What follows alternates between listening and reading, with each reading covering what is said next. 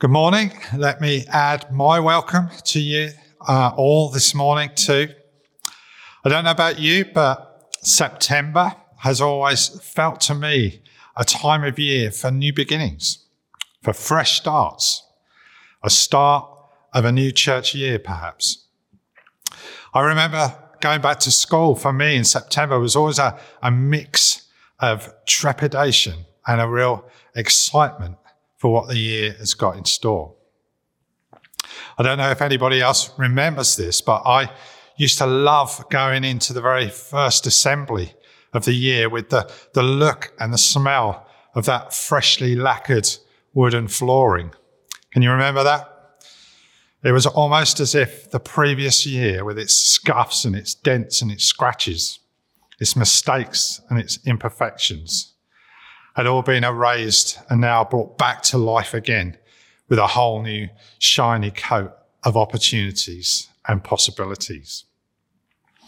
Just the smell of varnish for me now evokes all those feelings of a new term and getting back into the stuff of life. And at the beginning of this year, although things are still very strange and disorientating for many, we still get to ask, Lord, what have you got in your plans for me this year? Even though there's still so much uncertainty in the world right now. And of course, it's hard not to be concerned and anxious with all of that. What remains unchanged is a year that is already set out before us. A year not planned around COVID, but in spite of COVID. I hope we all know that we won't be living out God's plan B year this year. That's one thing that we need to be very certain of. So what better way to stand against the threat of COVID than to be reminded through the scripture of a God who never flinches or changes his mind. And we're going to do exactly that for the next few weeks, by diving headfirst into the book of Exodus. Our series is unashamedly called Let My People Go, and I had the real privilege this morning of kicking things off for us. I guess arguably Exodus could be seen as one of the greatest accounts of new starts ever written down.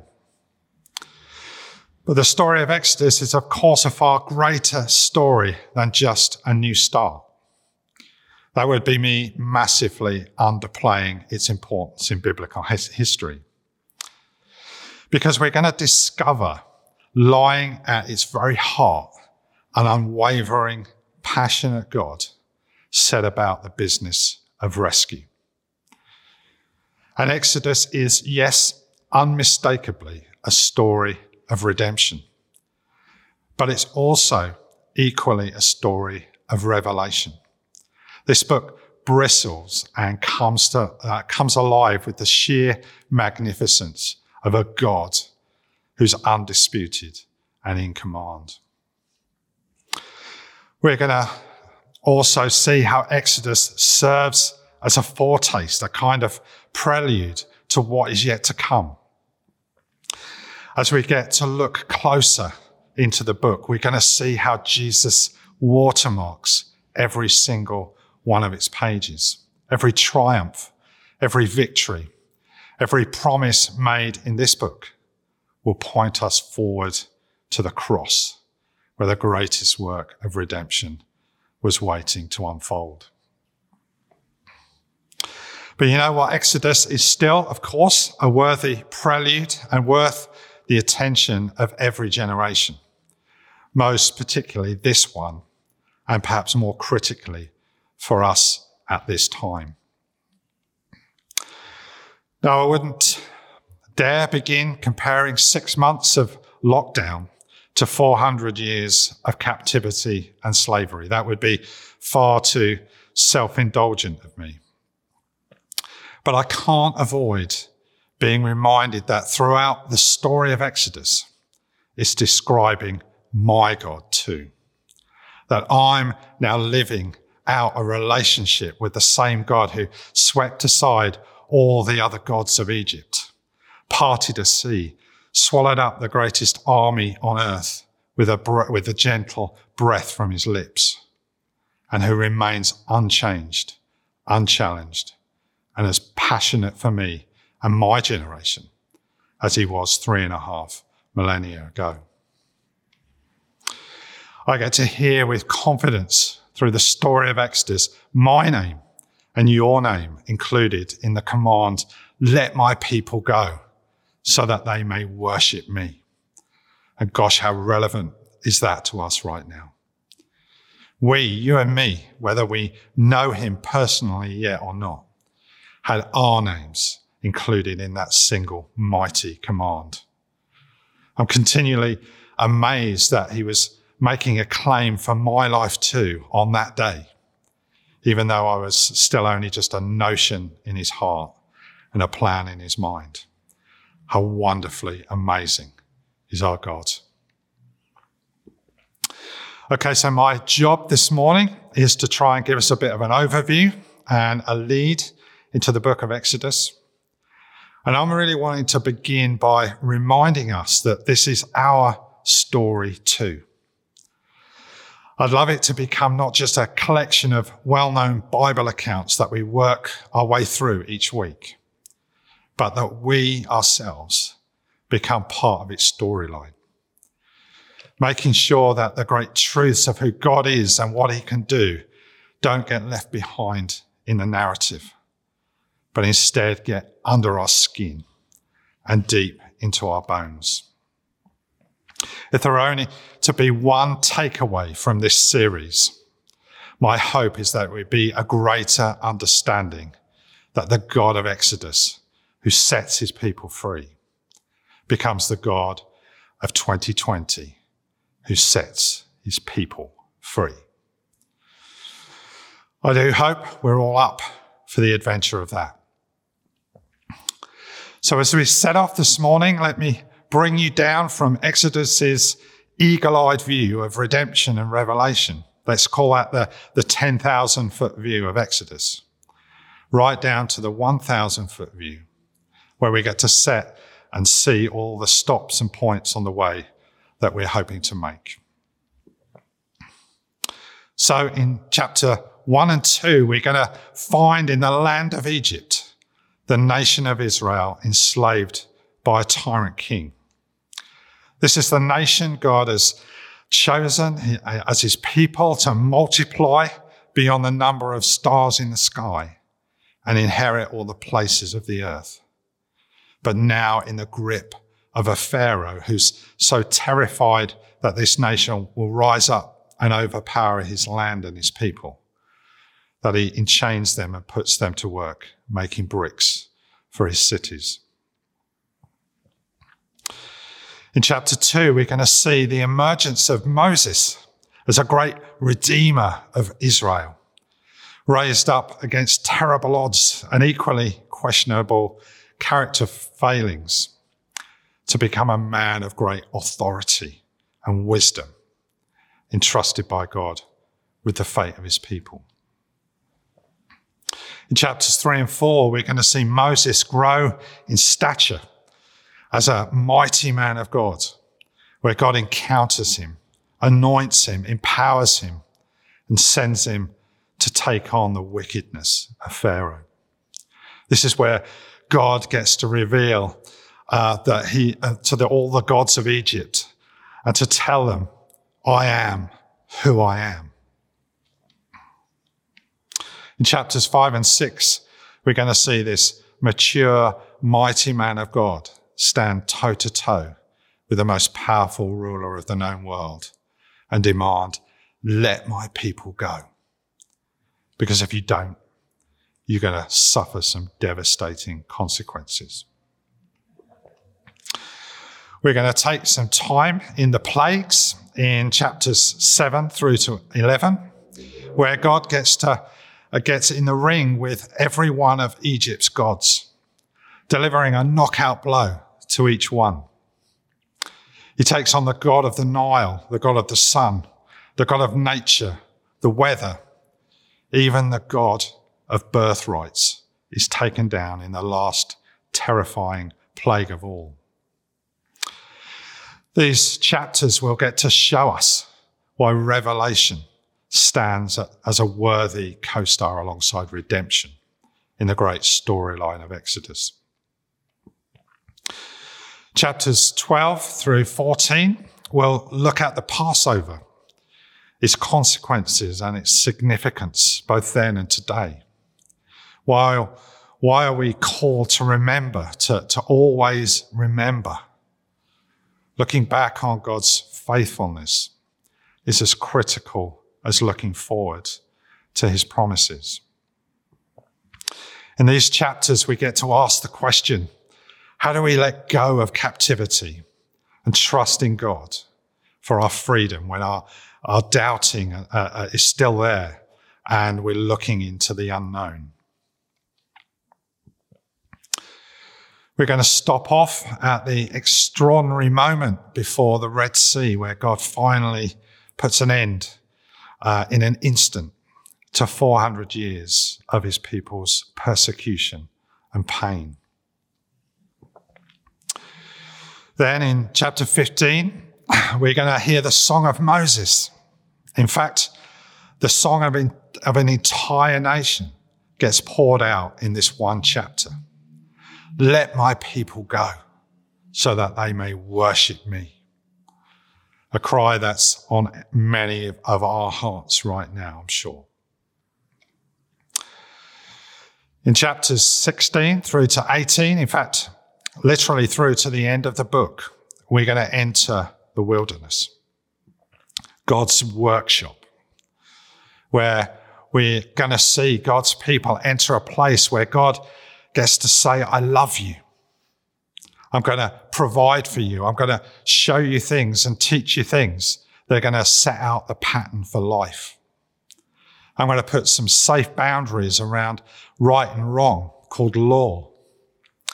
You're going to love me, hate me, be totally dependent on me, be frustrated with me, lose heart, lose faith, fear me, be angry with me, turn away from me. But you know what? We're going to make it. We're going to fight off the giants together. And you will know that I'm your God. You're going to build me a house, make me a home where I can dwell and be glorified in. Out of my workshop wilderness, you will emerge as a people defined and distinct only by my presence. You will become a people who will only go where I first lead. Okay, so excited. I'm hoping that has wet your whistle, as my mum always used to say. And of course, there's so much more to unpack as we take hold of this book together over the next few weeks. Okay, so for the remainder of my time this morning, I want to briefly touch on a couple of passages in chapters 1 and 2, just to help us get up and on our way. And if you've got Bibles with you, I'm going to be looking at chapter 1, verse 8 to 14, and then chapter 2, verse 23 to 25. So here we go. Now there arose a new king over Egypt, who did not know Joseph. And he said to his people, behold, the people of Israel are too many and too mighty for us. Come, let us deal shrewdly with them, lest they multiply. And if war breaks out, they join our enemies and fight against us and escape from the land. Therefore, they set taskmasters over them to afflict them with heavy burdens. They built for Pharaoh store cities of Pithom and Ramesses. But the more they were oppressed, the more they multiplied, and the more they spread abroad, and the Egyptians were in dread of the people of Israel. So they ruthlessly made the people of Israel work as slaves and made their lives bitter with hard service in mortar and brick and in all the kinds of work in the field. and in all their work, they ruthlessly made them work as slaves. So jumping on, chapter 2. During those many days, the king of Egypt died, and the people of Israel groaned because of their slavery, and they cried out for help. Their cry for rescue from slavery came up to God, and God heard their groaning. And God remembered his covenant with Abraham, with Isaac, and with Jacob.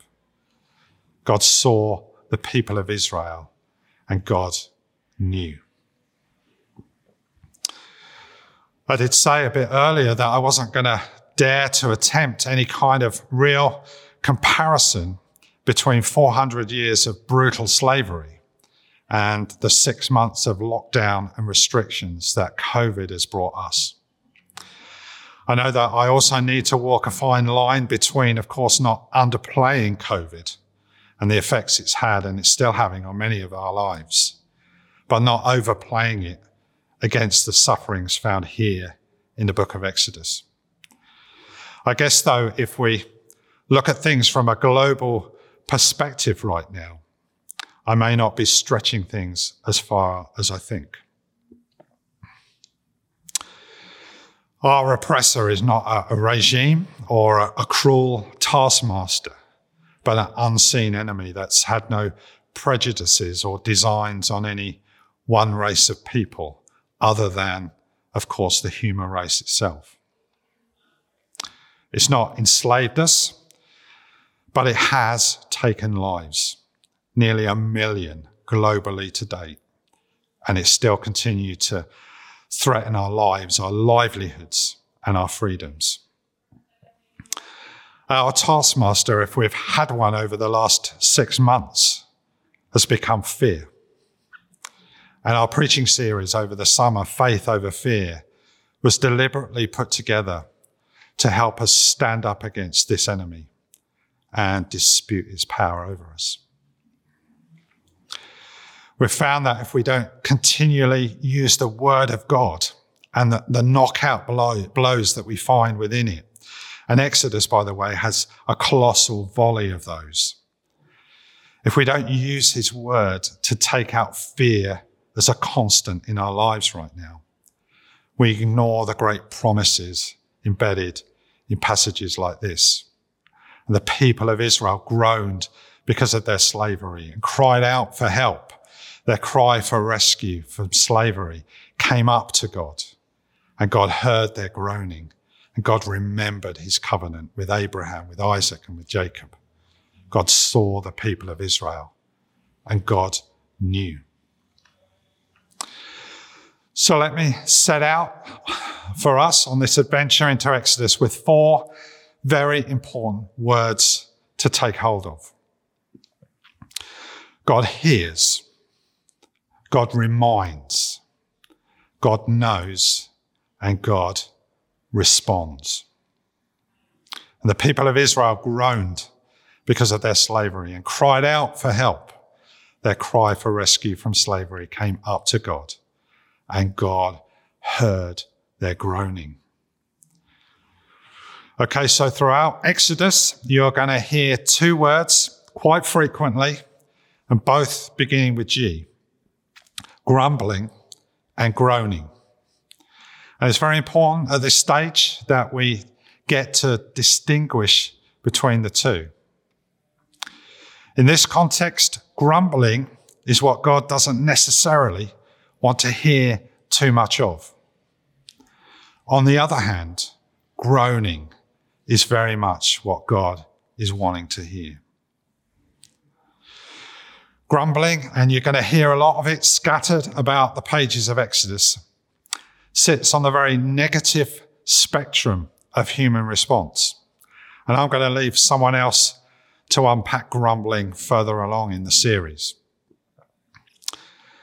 Now, where grumbling often has a very surface, very cerebral, often critical nature to its character, groaning comes from a much deeper place within the human soul. And it's this that God turns his ear to. These are not negative selfish mumblings God is hearing here, but deep heart cries of pain. These are voices that have had enough, come to the end, and have lost all hope. And God tunes in. God hears our cries. He hears our pain and our struggle. Unlike grumbling, it's never filtered out of his attention. When our lowest moments are given over to him, he hears and responds. And then in those lowest moments, God also gets to remind. The God of Abraham, Isaac, and Jacob remembers. He remembers his promises and reminds us of them. This phrase is said, I believe, nearly 24 times throughout the Old Testament and the New Testament, and is meant as a reminder to us in his word that he is the God of promise, that what he says, he does. In you, all the families of the earth shall be blessed. I will multiply your offspring as the stars of heaven and will give you your offspring all these lands. Your offspring shall be like the dust of the earth, and you shall spread abroad to the west and to the east and to the north and to the south. And of course, Jesus gets to put the final full stop on the end of all God's promises to us. In fact, Exodus itself is just one long Jesus-shaped promise that gets to culminate in the greatest promise of all. For God so loved the world that he gave his only Son, that whoever believes in him should not perish, but have eternal life. Full stop. Finally, God's response to the heart cry of his people is that he knows. He knows. God saw the people of Israel and he knew. And this isn't a passive he knows. This is a very active he knows. This is God knowing, understanding, and then responding. Because look at what gets unleashed in chapters 3 and 4 and beyond. His response is all out destruction of an enemy who has kept his people down through fear and force. In the Song of Moses in chapter 15, it says, our God is a warrior God. God heard, and then he knew, and now he responds. Because I've heard and I know freedom is coming to you. Another promise is coming your way. I've observed you and of what's been done to you in Egypt, and I promise that I will bring you up out of the affliction of Egypt to the land flowing with milk and honey. God hears, he knows, and responds. Reading through the book of Exodus, whether it be the 1,000-foot story of the most astonishing rescue mission in history, or the 30,000-foot view of a redemptive love for a captive people that starts in a burning bush and ends at a cross on a hill. Our God of Exodus remains the same eternal God, leaning his ear towards the rising cries of a troubled world, even today. The same eternal God who hears and knows, whose Holy Spirit now gets to meet every painful cry, every fear-filled thought, every disappointment, every loss, every wave of loneliness we're feeling right now, every hopeless situation we're facing, is now met by him and the promise of his presence among us. The same presence that gets to define us as his people for this time and causes us to say, we will not go where you don't first lead. Let's give him our groanings. Let's not make our groanings become our grumblings. It's so important we're not defined by that right now. Let's go all out to trust him with the stuff of life, whatever that looks like at the moment. Let's take him up on the invitation to let the cries of our hearts rise up to him and be heard. Let's be the Exodus people that he's calling us out to be for this time. Those who respond to the call to be set free and to go boldly and confidently into both our known and unknown places. I can go on for so much longer, but why don't I just pray into some of that before I finish? So feel free to stand, sit, kneel, whatever feels comfortable for you right now. Lord, as we set out for a time with you on this journey into Exodus, would you open us up again to the rich seams of truth we're going to find buried within it? Lord, would you reveal again to this generation your passionate heart to see your people set free and caught up in the wonder of who you are and what you get to do among us. Lord, we trust you with the cries of our hearts, the deep groanings of life and circumstance right now. Lord, we trust you that you'll take the time to hear them, know them, understand them, and respond. We thank you that you're a God of the promises to set his people free so that we may get to worship you. Amen.